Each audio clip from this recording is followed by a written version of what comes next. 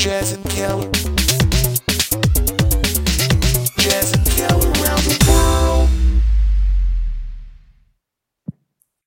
Welcome back to part 2 ni Sir Junji's interview.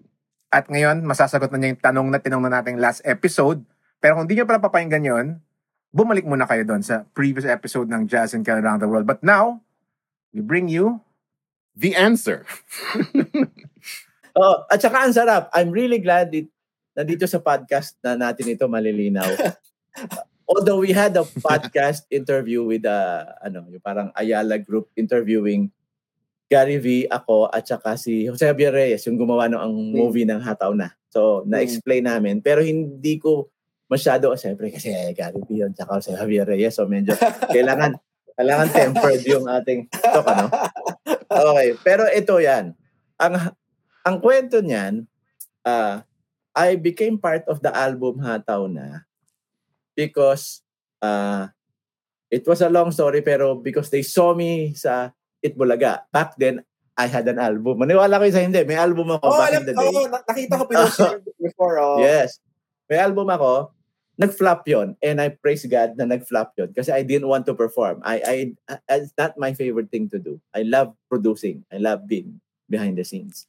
So, I was performing, but the very rare times I was promoting my song sa Itbulaga, napanood ako ni Gary at ni Angeli. Napanood. Sabi niya, ito yung guy na, sabi nila, kailangan makatrabaho mo, Gary. Kasi Gary was looking for somebody na, new school. Noong time na yun, new school pa. New school, may bagong idadating sa, represent.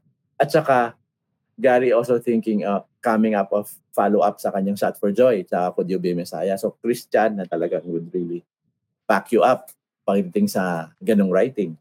So, ang taka ko. So, fast forward, we did a lot of songs in Hataw Na album. Pero hindi pa Hataw Na ang title.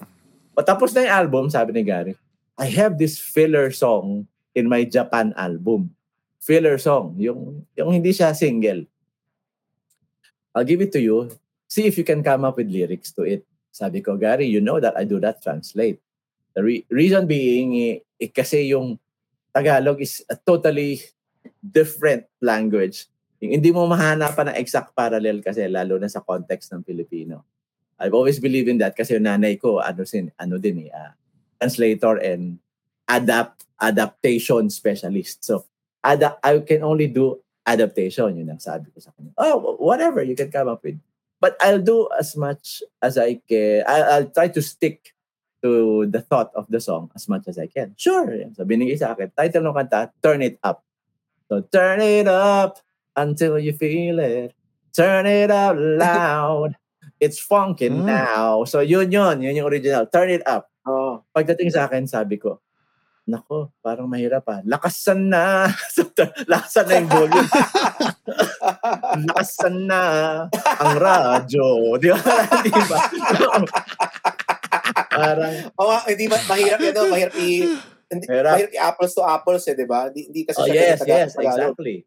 Kasi ang Tagalog-English talagang hindi talaga pwedeng apples to apples. Talagang gagawin mong apple pie. Turn it into something else, So, prayed hard. Tapos sabi ko, okay, ano ba pagka sinasabi mong turn it up? Ano ba yung pakiramdam na kailangan napapasayo ka, di ba? Kaya mo gusto, ganun ako mag-isip, parang, ano pa ba ang pwedeng paraan? Turn it up. Tapos, wala akong maisip talaga. So, nagsayaw muna ako. Meron kaming performance noon. I had the BMG dancers backing me up. Yun, magagaling, BMG dancers. Tapos si June Boy Marquez. I have to credit June Boy Marquez. Dati siyang Knapsacks, yung one of the best dance groups in the Philippines.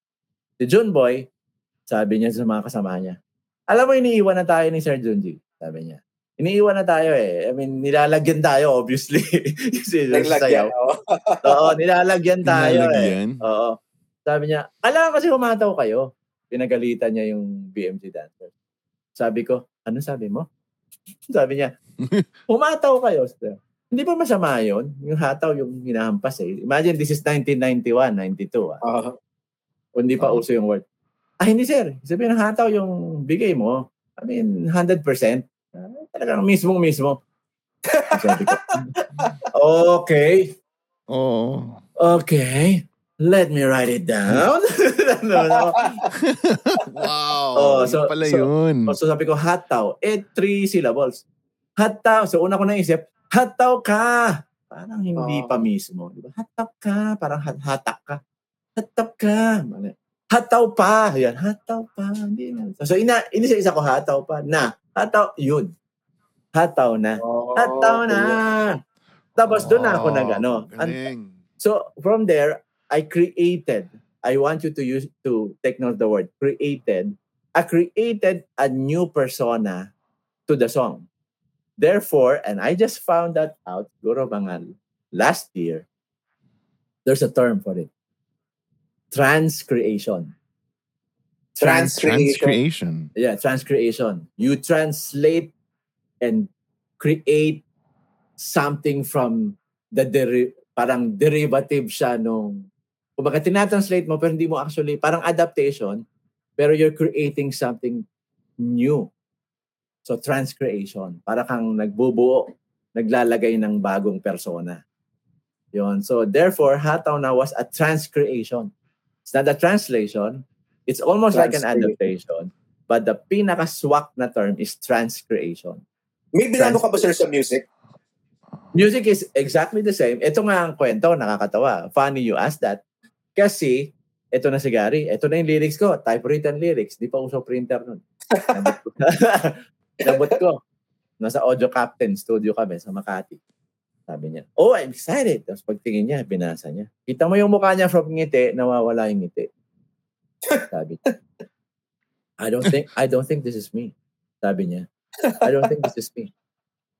Bakit, sir? Tapos sabi niya, kasi kailanman o sa ano, walang pakialam, tama na ang pag-upo mo, tayo. Sige, hindi mo nang ganyan magsalita eh. Sabi ko, okay. So, patay. Lagpak, hindi tayo. Hindi papasa. Binaril. Oo. Sabi ko, ganito na lang, sir. Sabi ko, pwede pasok ko sa studio, kantahin mo exactly sa pagkakaalala mo, exact syllabication nung originally. Kasi ang ginawa ko, gumamit ako ng graphing paper, nilagay ko yung English lyrics, sinot ko bawat syllable. As in naka-graphing paper. Para yung kulay green. So, yeah, exactly. Grabe. Sinot ko yung syllables. O sige, sir, kantahin mo exactly do sa hanggang sa turn it up until you feel it, di ba? Turn it up loud. So, atawat ka lao.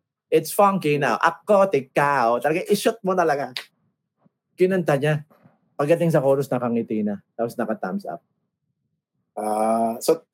Kailangan niya i-try muna. Kanya i-try. Tapos etong maganda. From a filler song, became the title of the album, became the title of the tour, Hataw na Tour, and the title of the movie. So kung ano ba tawag doon? Parang unassuming na isang filler ang biglang umabot sa stature na gano'n, no? Yun. Kaya sabi ko, talagang bagay yung transcreation kasi it created a totally new persona dun sa kanta.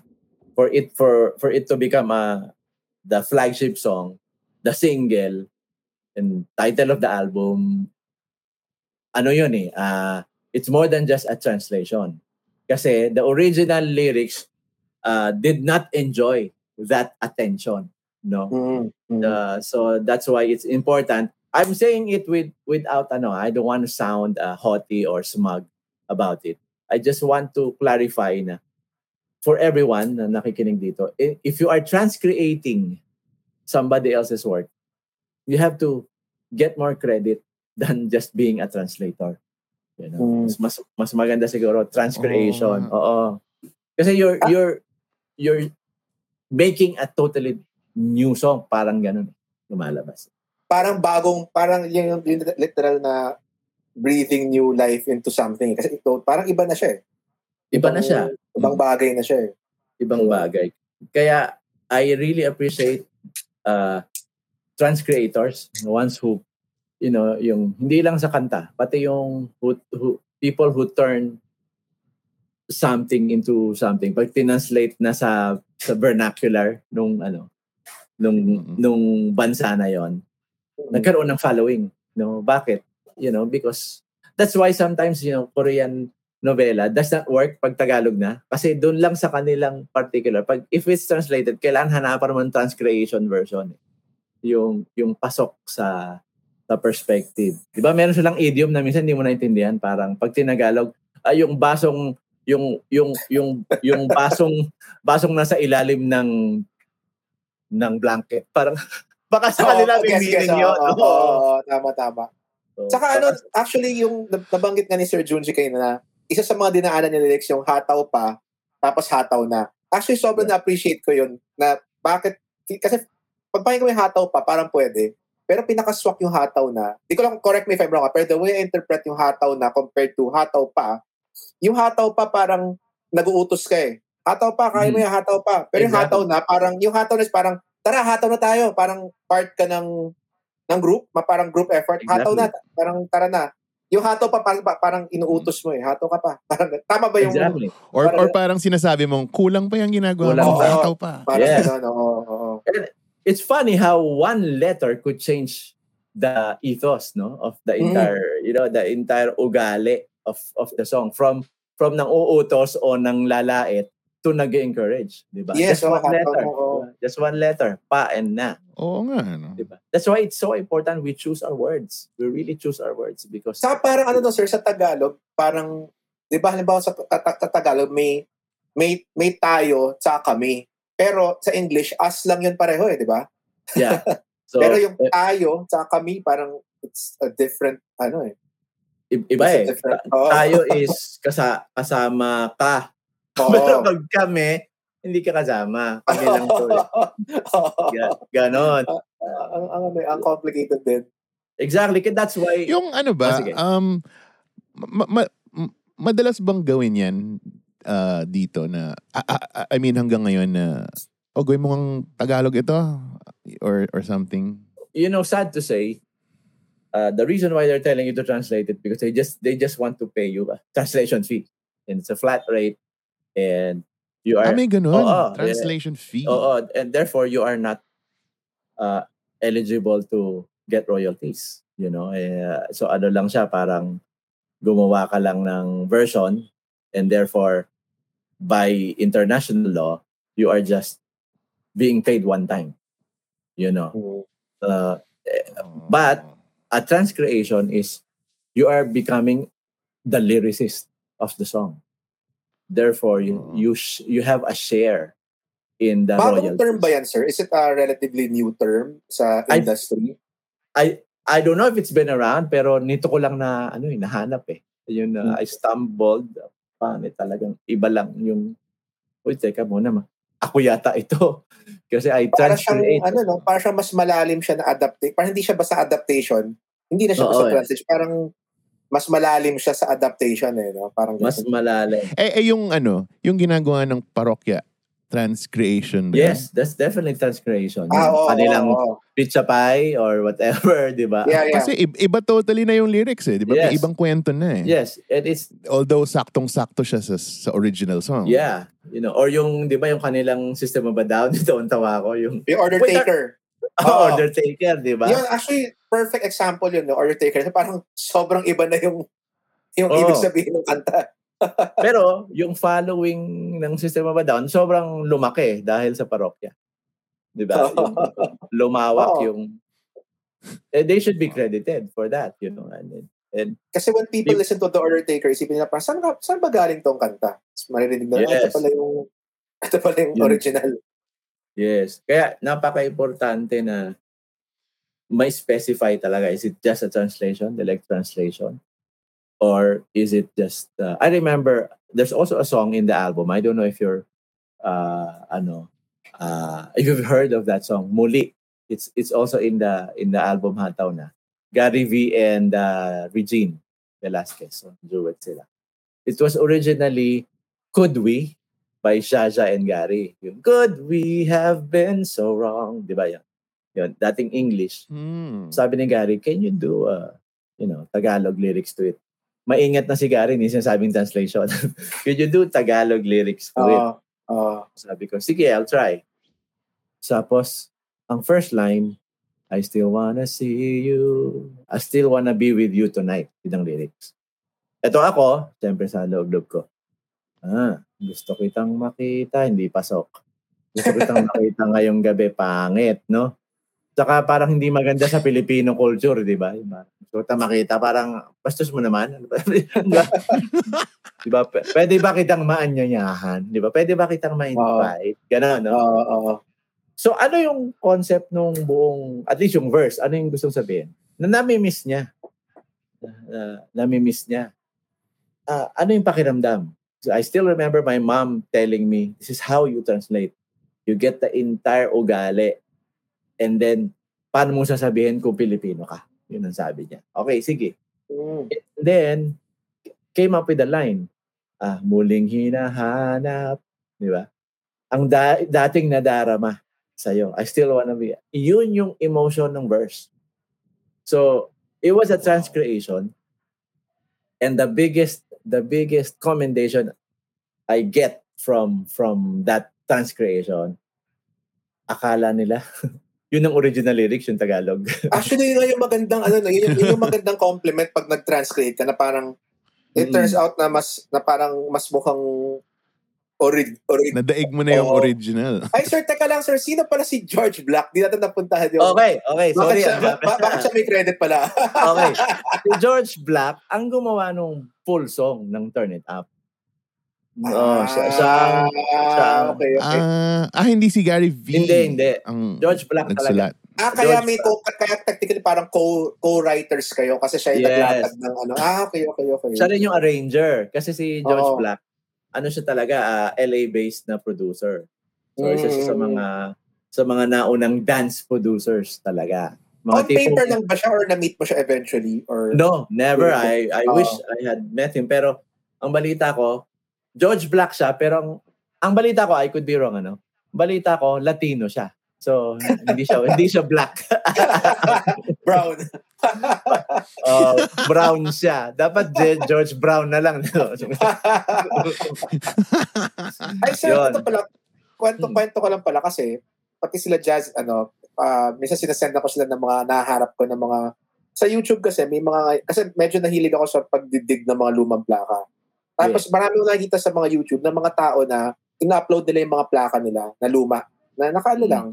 And parang siguro hindi siya naka-flag na YouTube kasi mga obscure na kanta. Pero speaking of yung mga transcreation, Jazz, yung mga 70s, parang, di ba yung pinaparinig ko sa'yo, yung mga Haji Alejandro na yung mga Haji. May mga Stevie Wonder na kanta na transcreate ba tawag doon? Kasi meron siyang yung Golden Lady na Tagalog, meron siyang, di ba parang meron siyang Pure Imagination na Tagalog. May Superstition siya na Tagalog. Meron din siyang Me and Mrs. Jones na na Tagalog, di ba? Parang bakit were you here, sir, sa Philippines on time na yun? Parang bakit kaya nauso yung ganun, no, sa Pinoy, yung transcreation? Palagay ko kasi nung time. Transcreation pa ba ang tawag or na? Translation pa ba nung time na yun? Baka translation, pero kasi merong, patalo yung yung girl, ikakasal ka nga ba? Pero, girl, I heard you're getting married. So, pero sa translation siya eh. At translation song ba yun? Yung ikakasal ka na pala. Yung paborito ko yung title niyan. Paborito ko Mrs. eh. Yung Mrs. Bakit Mrs. ka? Ayun. Transcreated na yon kasi di ba iba na yung ano yung original nun? Yung kay Haji na yun? Ano nga yun? Panakip-butas. Panakip-butas. Ano yung orig nun? Ang alam ko lang yung simula. Pero alam ko yung Panakip-butas. Girl, I heard you're getting married. Yun ang simula niya. So, yun ang alam kong, di ko lang kung yun ang title. Kakasal ka nga ba? Parang gano'n. Pero eksakto yun. As in, translation talaga yun. And I don't think noong time na yon sensitive pa ang mga tao sa mga royalties and intellectual properties. Di ba? Naalala mo nga, nanonood tayo ng John and Masha. Ang ginagamit Don't Stop Till You Get Enough ni Michael Jackson, di ba? John! Saka ano, yung sa yung sa, cooking show yun, yung shakatak yung gamit. Yung Cooking it up with Nora. Ayun. Invitation, so. Yeah. Saka diba? hindi noong panahon yun, di man siguro sila, parang wala naman nababother na pumunta sa Pilipinas para mag-check lang. I mean, we were just a small country of, sorry, hindi naman not to sound no, pero insignificant sa kanilang radar. So, hindi naman, kumbaga, maliit na market. So, kumbaga, barya lang. So, hayaan nyo na. Tsaka, good for promotion. Diba? I think that's how they see it. Pero napaka-importante kasi na people understand if you bihisan mo ng bagong-bago talaga ang kanta, kakaiba. And for the longest time kasi, talagang, ang hirap i-explain nung role ng trans creator or ng adaptator ba? Tawag doon, basta the person who does adaptation. Rather than translator. I mean, I'm not looking down sa mga translator. I mean, ibang lahi, magagaling talaga mag-translate yun to stay to capture yung essence, Oo. Pero kasi hindi design ganun yung utak ko eh. Maybe because I'm also a songwriter, a lyricist, copywriter. So, umuaandar yung utak ko. Hindi ako maka-stick do sa subject matter niya. Hindi ako So, to my benefit, yung aking deficiency that I cannot stick to it worked, diba? Na I can, kumbaga, may sabihin kayo ngayon, pag kinuwento ko sa iba, medyo may ibang kulay, nalagdagan ko na yun ng a little more, di ba? Yung pagpalipat ng palipat yung kwento pagdating sa dulo. Meron kang dinadagdag kasi artist eh. We are creators eh. So we add a little more information in that. And that is exactly why we need to be sensitive kung talagang translation lang ang hinihingi. You can ask the client, pwede ko bang i-transcreate ito? You want me to turn to this something? Kasi iba rin legally ang magiging role ko. Magiging lyricist na ako niyan. Parang parang magiging parang George Black na siya. Parang yung original writer. Tama. Yes. And nagulat din nga daw si George Black sa magnitude nung kanta. I'm sure pinarinig sa kanya eventually yung hataw na. Narinig na niya Narinig na. And syempre happy siya, no? Happy naman siya. Pero I never got to meet him kasi na-meet ko lang mabilis si Larry Scott. Siya yung contact kasi ni Gary sa George Black. Larry Scott na producer back in the day. So, mahabang kwento yan. Pero, it's kilala ng kilala yung kilala, kaya nakilala. Ganun ang haba eh. And everything worked out. Kasi parang, who would have thought na si Scott would be responsible partly for this massive hit, di ba? Yes. Kasi kilala. And I'm always grateful, and I don't want to sound na otherwise. Grateful talaga kay Gary and Angeli Valenciano for tapping a nobody, somebody na didn't have any credentials, no. Nagtiwala lang sila na I have this in me, and hindi nila alam kung magde-deliver. Kung alam lang nila yung iniluhod ko sa Panginoon, Lord, wag po sana ako sumablay. Nadaan mo daw sila sa sayaw eh. Naakit sila sa sayaw mo eh. Siguro nag-row sa Itbulaga. Sumasayaw ako sa Itbulaga. Parang, I remember kasi I met Gary prior to that sa kanyang concert sa Music Museum. Pinakilala ng good friend ko na si Arnel De Pano. Sabi niya, I want you to meet my friend. He's got some new music from LA. So you might want to work with him in the future. How about your name? Junji. Yeah, nice to meet you. Sabi ni Gary. So fast forward, nung nakita nila ako sa Itbulaga, naalala nila. Parang, siya yun Siya yun. At tama-tama, gagawa tayo ng album. Let's get in touch with him. Naalala ko nun, Easy Call pa yung yung 141 Easy Call. Easy Call. May natanggap ako na sabi niya, "Hi, this is Gary. I really want to work with you. Can you give me a call? Sa loob-loob ko, sino na naman ang go-good time sa akin? Mahirap na i-verify yung mga ganun para sino to? Oo. Isip mo, 3 times dumating yung message, hindi ko pinansin. Lang. Good time, sigurado. One of my friends na alam na idol ko si Gary. Yung 4th time na, hi Junji, this is Mike Hamir.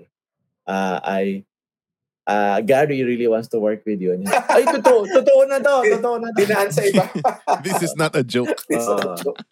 So, yun na. So, I'm very grateful for the break na binigay nila. Kasi yun yung biggest hit ko na for me to crack in the And I think, sir, it was meant to be kasi Gary V could have easily not watched Eat Bulaga that day and hindi kanya maaalala, di ba? So parang ang everything talaga meant to be and falls into place eventually. Yes. And that's why I say, it's walang aksidente. God appropriates and designs everything. In the same token na He arranged the stars, it's perfectly designed, and the earth, moving slight few degrees lang, 1 degree, we're off. Baka mag-snow sa Pilipinas, ganun yung mausog lang ng konti. Ganun din yun. So whatever I have, I think it's really designed a certain way so I can, if I believe na ang galing ko.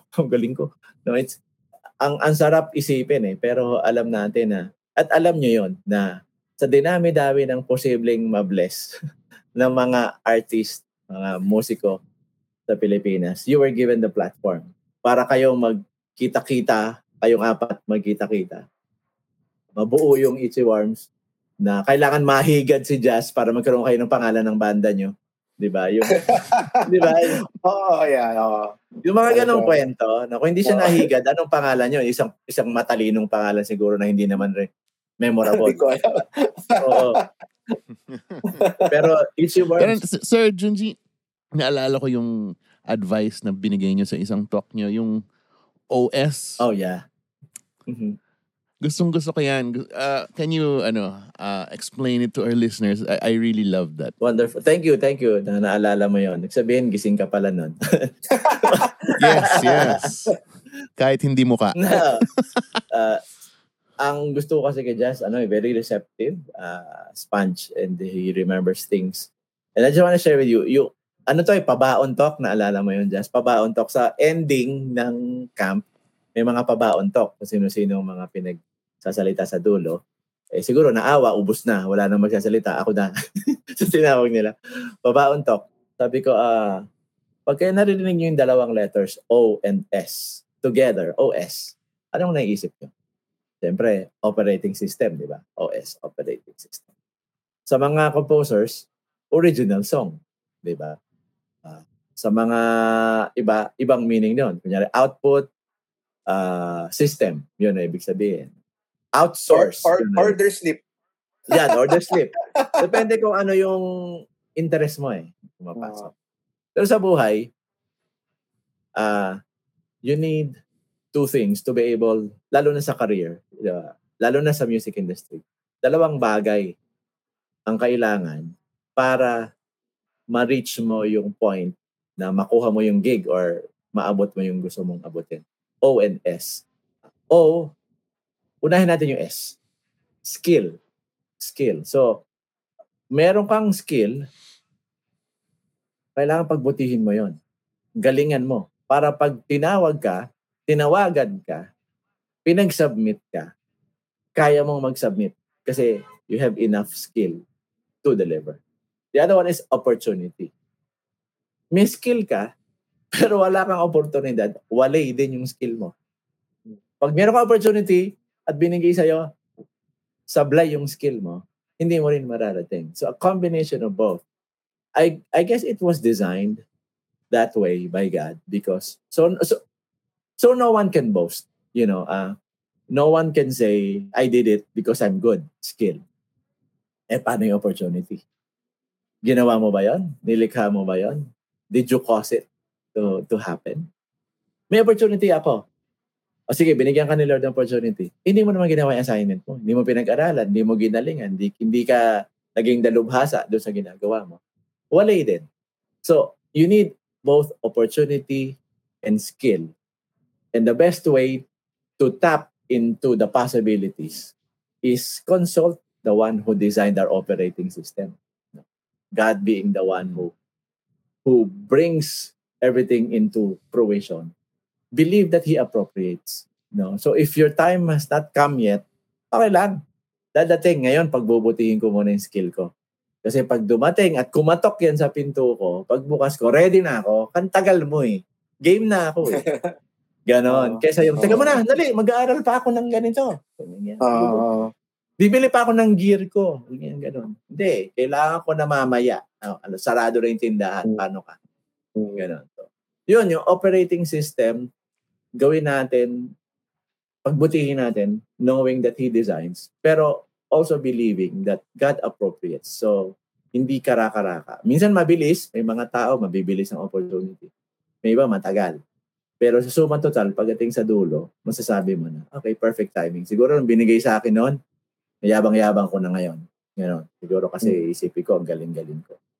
To the ones naman na nabigyan ng oportunidad at na-fail nila yung opportunity kasi sablay sila, it was also good because natutunan sila na magpabuti ng sarili and then hopefully mag-knock again yung opportunity. Nung nag-knock na yung opportunity again, ready na siya.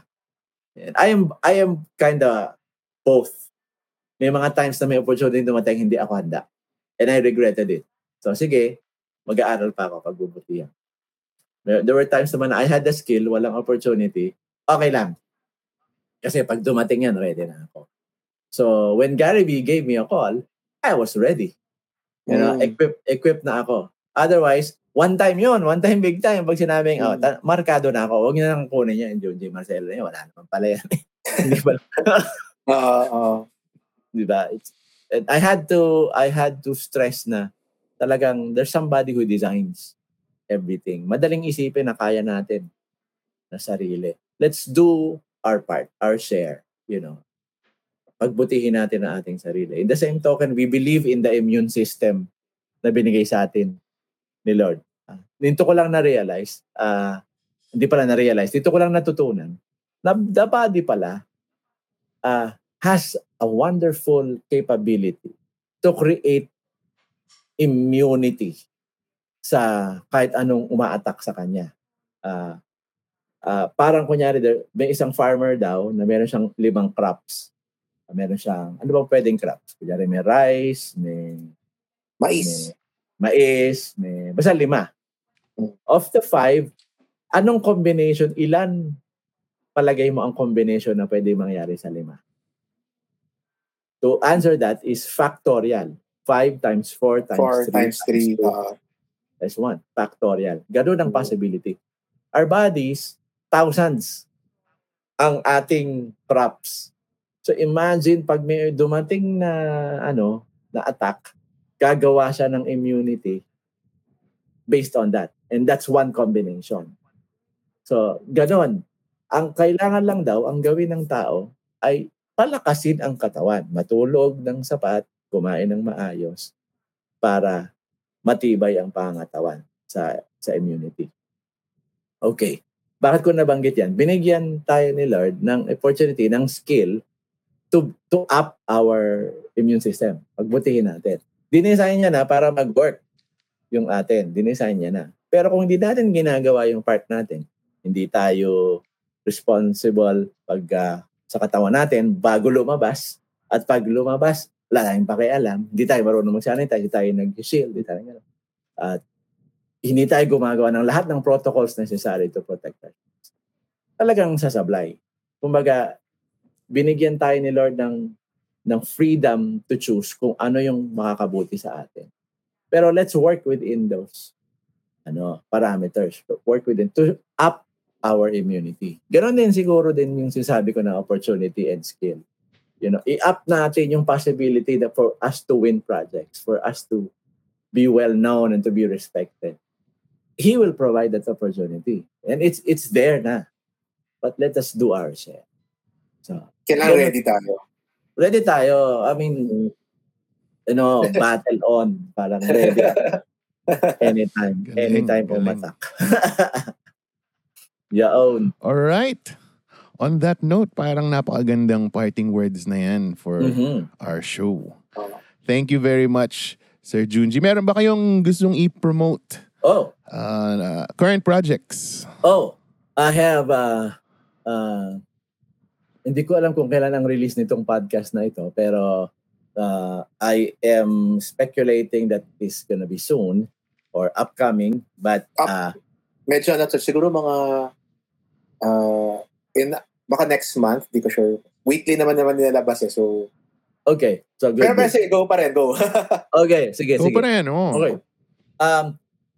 We have a I have a couple of projects, and this is my by now siguro nahulaan nyo na, no? I'm really more into and maybe because of my age also, I know that, you know, my age, I can only do so much, and I want to hyper na ako to do more because I want to, you know, come up with wonderful possibilities musically, and also to give back lahat nung I am blessed with, and God who blessed me with from the very beginning as a gospel songwriter. Tumawid ako to the mainstream. And not only tawid, you know, may Gary V ka dyan and everything. And lahat halos ng gusto kong nasa bucket list ko, nakatrabaho ko na. Ang sarap, you know, ang sarap ng trabaho natin eh, yung ating hobby, kumikita tayo eh. You know, ang sarap talaga nitong trabaho na to. I mean, dream job talaga ito. And to have a wife who supports 100%, you know. Yung diffuser na yan na binati nyo kanina, idea niya yan. Go ahead. Ang ganda nga eh. Ang ganda. Ganda. Yun. And buy it, you know. Everything that you see here, she would be the one to say, buy it na, you know, if you need it. You know, it's a wonderful position to be in, not to be there. And I want to give back to the God who gave me a wonderful wife, wonderful life, and a career that is good, and opportunities, respect of the industry. I mean, ang sarap lang. Kasi I don't think I deserve it, but that's how it is eh. That's why we are grateful, because we know that only by grace we are blessed. So I want to give back, and I've always wanted inspirational gospel music to be promoted. And recently, may opportunity. You know, there's a major label that's willing to explore. So to explore the possibility of coming up with gospel tracks. And then my ministry, which is Papuri Music Ministry, is also parang magiging part din ng project na yun. Of course, hindi siya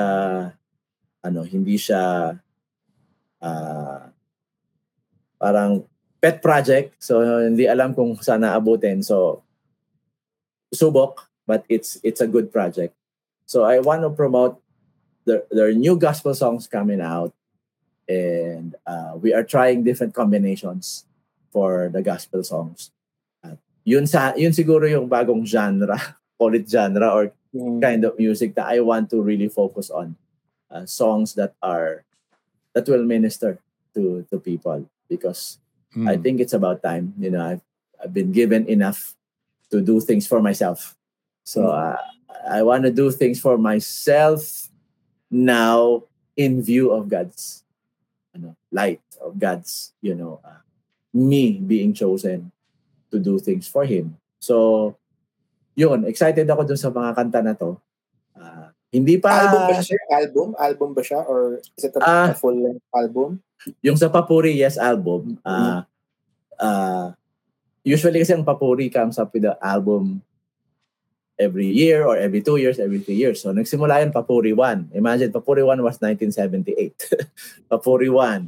Then, Papuri 2, 3, 4, 5. Ngayon, Papuri 23 na. Hindi naman every year yan. No. So, itong Papuri 23, natuwa lang ako kasi for the longest time, di naman ako nagiging part as a composer. Nagiging producer ako. Sabi lang, gusto naming humingi ng kanta sa'yo.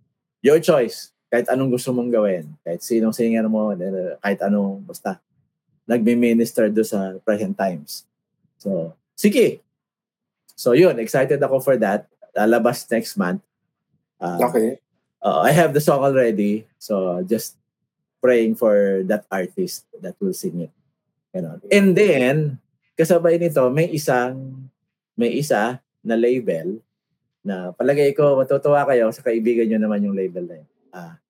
Willing to... Interesting. Pagkatapos nito, sabihin ko sa inyo. Sige. Willing to invest. Takot pa na full-blown investment, pero at least they're working on it. For parang a division, parang a gospel label division. Bago yun. Actually, maganda yun. Wala pang ganun. Yun. Parang nakakatakot nga naman kasi yung market may not be as big, but that is why it is a step of faith, if it will work. Kasi talagang maliit lang talaga ang market ng gospel music. So, yun ang gusto ko i-promote. I don't know kung kailan din kami lalabas ng mga kanta under that. Pero hindi rin malaking market na yan kasi di ba yung mga gospel na bands, nakakapuno sila ng Araneta di ba? So hindi rin siya, there's a market then for that. Yun, yung mga Elevation, di ba? Yung Switchfoot, yung mga ganyan, di ba? Jars of Clay, nakakapuno naman. Pero syempre, sa international level. So, yun lang frustration ko, the reason why I've always wanted. 10 years ago pa ako or 15 years ago pa ako gusto magkaroon ng yung mainstream release ng gospel na act. So, I've always wanted, kasi Toby Mac of Jars of Clay, he could have crossed over, but he stayed within the genre, which is gospel. So, or di ba Jars of Clay, DC Talk, or Jars of Clay. Jars of Clay, nag-stick lang sila dyan.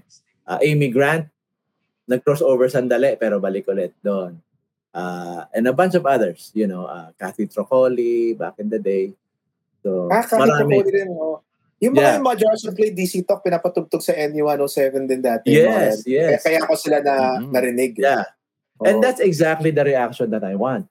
I want people liking it and playing it on mainstream because respetado yung release. Hindi siya pious sounding na parang yun lang.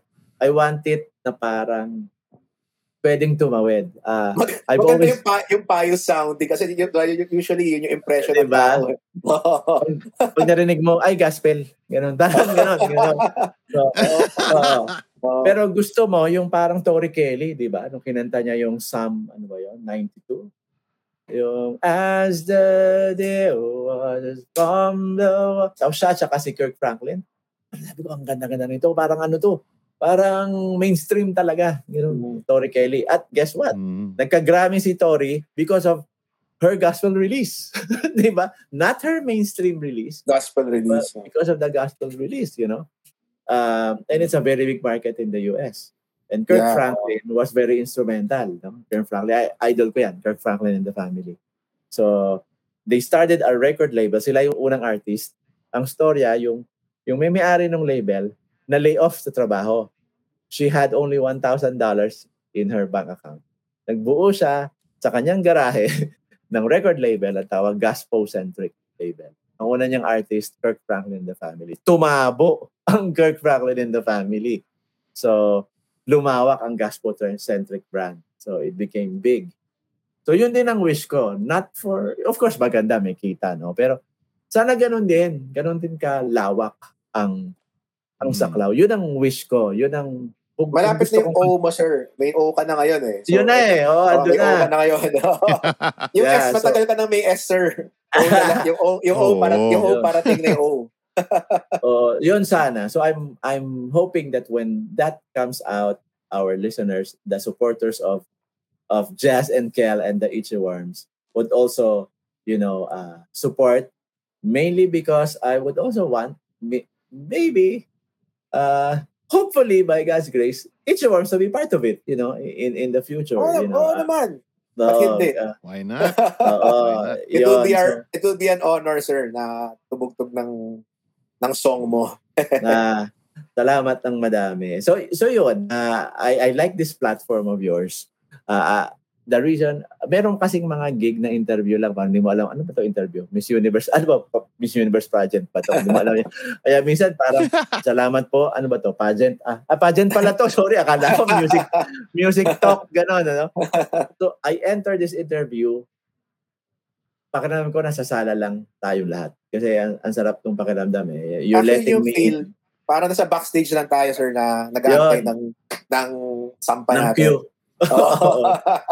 Mm. So yun, I just want to commend Itchy Worms, the two of you, for bringing OPM into the highest coolness level. You know? Thank you, It is, sir. Thank you. Ay, wow. kasi it's cool to be mataas ang antas sa musicality and still yet reaching hindi yung pa-high end na ano. Natutuwa ako sa ganun yung parang dina-downplay, parang wala lang, pero alam mong pinag-isipan yung kanilang mga trabaho.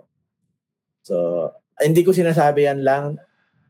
People have heard me in my workshops mention Itchy Worms as one of those. And of course, South Border J. Dorias is also one of those. Parang, grabe ang hisong kahit kailan, pero ano pang kanta, di ba?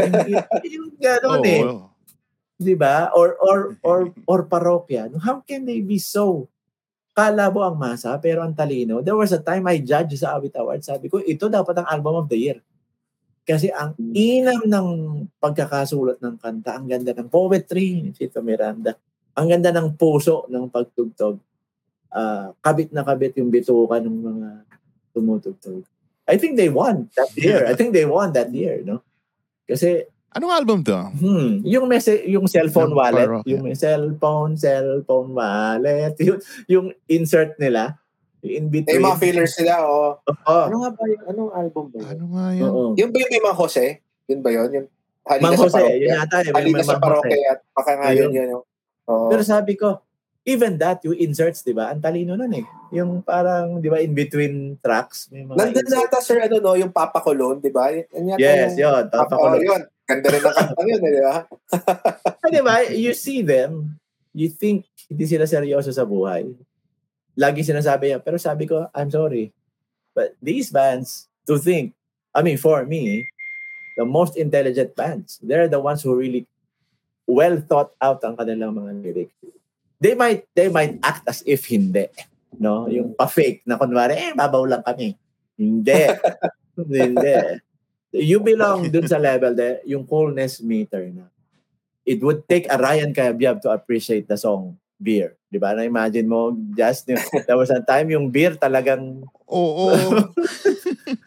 Nung nalaman kong gusto niya, parang, what? Diba?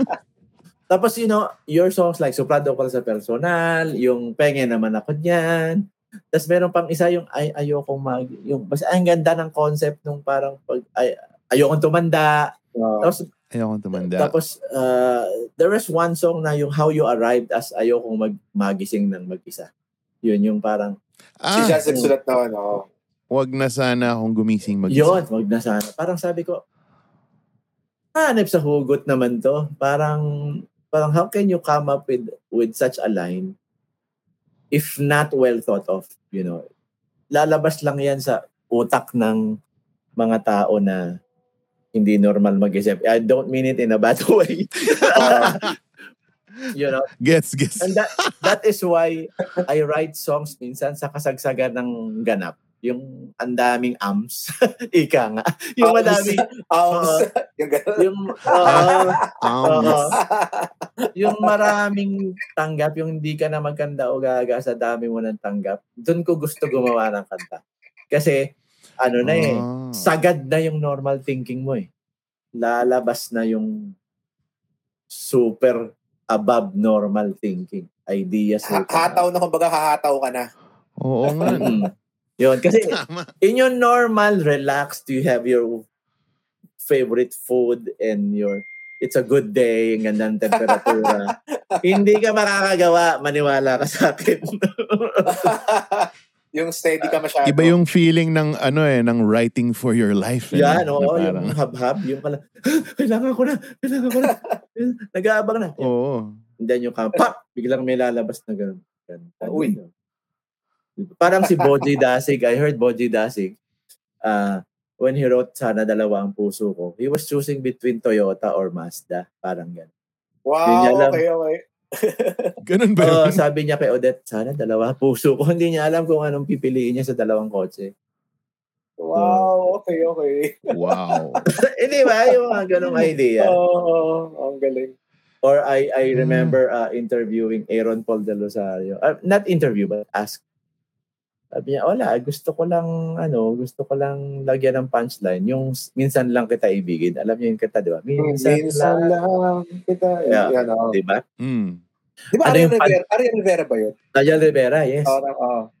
Pero yung punchline, kaya pala minsan, kasi dahil ang minsan ay magpakailanman. Oo. Di ba? Grabe. Di ba? Parang Galing, wow. Di ba? Once lang daw, once, pero forever. Diba? Forever. Or kaya yung Canseco, malilimot ka lang kapag ang araw at bituin ay hindi na matanaw. Kapag tumigil ang daigdig at di na gumalaw. Grabe rin yung mga lyrics diba? Dati. Oo. Yun eh. You want your songs, I guess I think the gauge of a successful song and a successful songwriter is when people actually study your works. Either informally sa kanila or sa university. You know, when they actually study your works. Either nainis sila, Case study pala yung kanta mo ng What Not to Do, no? yung pala yun. Yung pala yun. So siguro, ito yung aking bottom line na sasabihin. Write as if somebody's gonna study your work.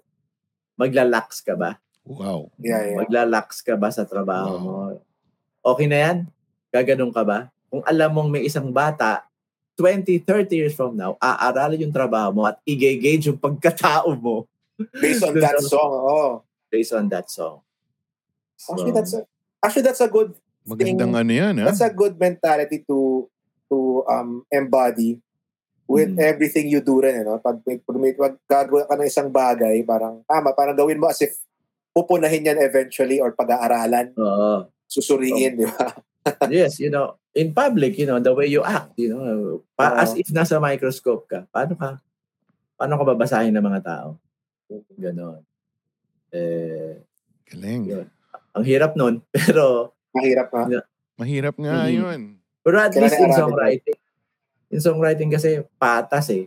Kaya pag sinabi lang, pasensya na sir sa kanta ko, bakit? Wala kang oras?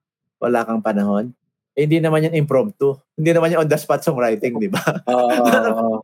Pwede mo itulog yan. Pwede mo ipag-pray. Hindi naman parang flip top na on the spot ka lang nakakaisip ka lang.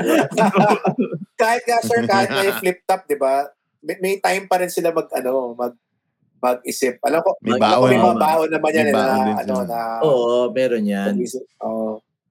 Pero naman. Isipin mo, walang dahilan na hindi mo ibigay yung best mo in songwriting. Parang, bakit pwede na mo? Forever na yan maririnig ng madlang people. Di ba pa? So, pagdalatag na yan na. ayusin mo hanggang sa kaya mo. Yun lang. Medyo medyo naninita. Hindi, pero tama yung Sir Atis. Maganda siyang parang thing na may iwan sa natin as kumbaga maganda to leave people with that mentality na parang pagbutihin not only in songwriting but sa lahat na antayin natin yung O natin habang we sharpen our SS. Galing. Natutuwa ako nakikinig kayo. hindi kami tulog, sir. Kala mo tulog kami. Pero grabe, tumatak talaga sa akin yung OS na yun nung ever since narinig ko yun. Wow. Totoo yun Totoo Parang there are things na hindi mo makokontrol talaga di ba? Exactly. Parang there are some things na makokontrol mo and yung mga yun, pagbutihan mo yun. Yes. And yung mga hindi mo makontrol, pinagpe-pray yan and hindi ikaw mag-control niyan. Exactly. Ganda. Alam mo, Kel, yung mga times namin ni Jazz, lalo na naging roommate ko yan. Naging roommates kayo? Okay, di ko alam. Kaya pala, Kaya pala close kayo. In fact, there was a time, nagkikito ako, nagkaroon ako ng keto flu. Sa flight namin, papuntang Davao. Cebu, pareho kami magtuturo ng songwriting workshop ni Jazz.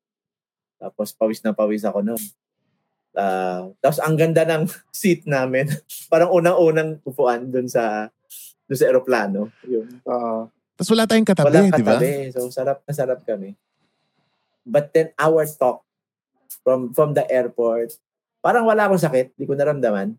Yung, ang sarap kasi, you have a conversation with someone who is not only a good speaker, who has wisdom, pero yung galing makinig. Just nakikinig siya. Noon, sabi ko nga sa industry friends namin, kung si Jazz, siya yung tipong pag nakaaway mo siya, masama kang tao. Actually, totoo yan. Di ba, Kel? Parang, Wala akong seryoso, wala akong kilalang tao na bad trip kay Jazz. Not even galit yung bad trip. Parang wala akong kilalang tao dyan. Dalawa lang sa Ganun. industry yung kilala kong ganyan. Dalawa lang. Si Jazz yung isa. Yung isa si Toto Sorioso. Si Toto, parang nakakatakot siguro magalit yun, no? Si Toto. Oo. Tinanong ko nga. Di ba nakaganon na lagi? Parang, Sir Jinji. Sabi ko, to, nagagalit ka. Tinanong ko pa talaga. Taalala ko nasa Meralco Theater ka. Natatakot? Nagagalit ka ba? Oo, sir, pero sa isip lang. Nasa loob lang. Sabi ko, di ka ba hindi mo naisip na minsan mag-react? So hindi ka ba na-react pero sa loob. Ganon. Sabi ko, inggit ako sa'yo. Sana meron man lang ako kahit 1% yan. Yun, yung parang kaya kong restrain yung sarili. Si Jazz, parang ganun si Jazz. Parang kahit bad trip na kami tatlo nila Jukes Chino. Si Jazz, siya yung namin. Siya yung kumbaga anchor namin lahat na di pa naman siya galit eh. Kung galit na si Jazz, masama talaga yung sitwasyon. Oo. At saka yung calculated, niya yung, I'm sure alam mo to, yung, gaganon siya. Sana ganun ako, yung I take a step back muna before I react. So parang, dadigest ko. Pwede yun Gaganon siya. So after about 5 seconds, pwede. Pati yung pagka-pwede niya, ang bagal eh. Pwede. Siguro parang time is up na feeling niya pero kailangan niya na sumagot. So, pwede. Kasi pwede namang pwedeng hindi. Pwede namang gano'n. Pero yun, yung wow, what a breath of fresh air this Jazz person here. I mean, parang parang nakakatuwa. So, and I guess, and now I'm getting to know the rest, of you and Kel and and Chino. I've seen a few times sa Gypsy yung gourmet Gypsy gourmet.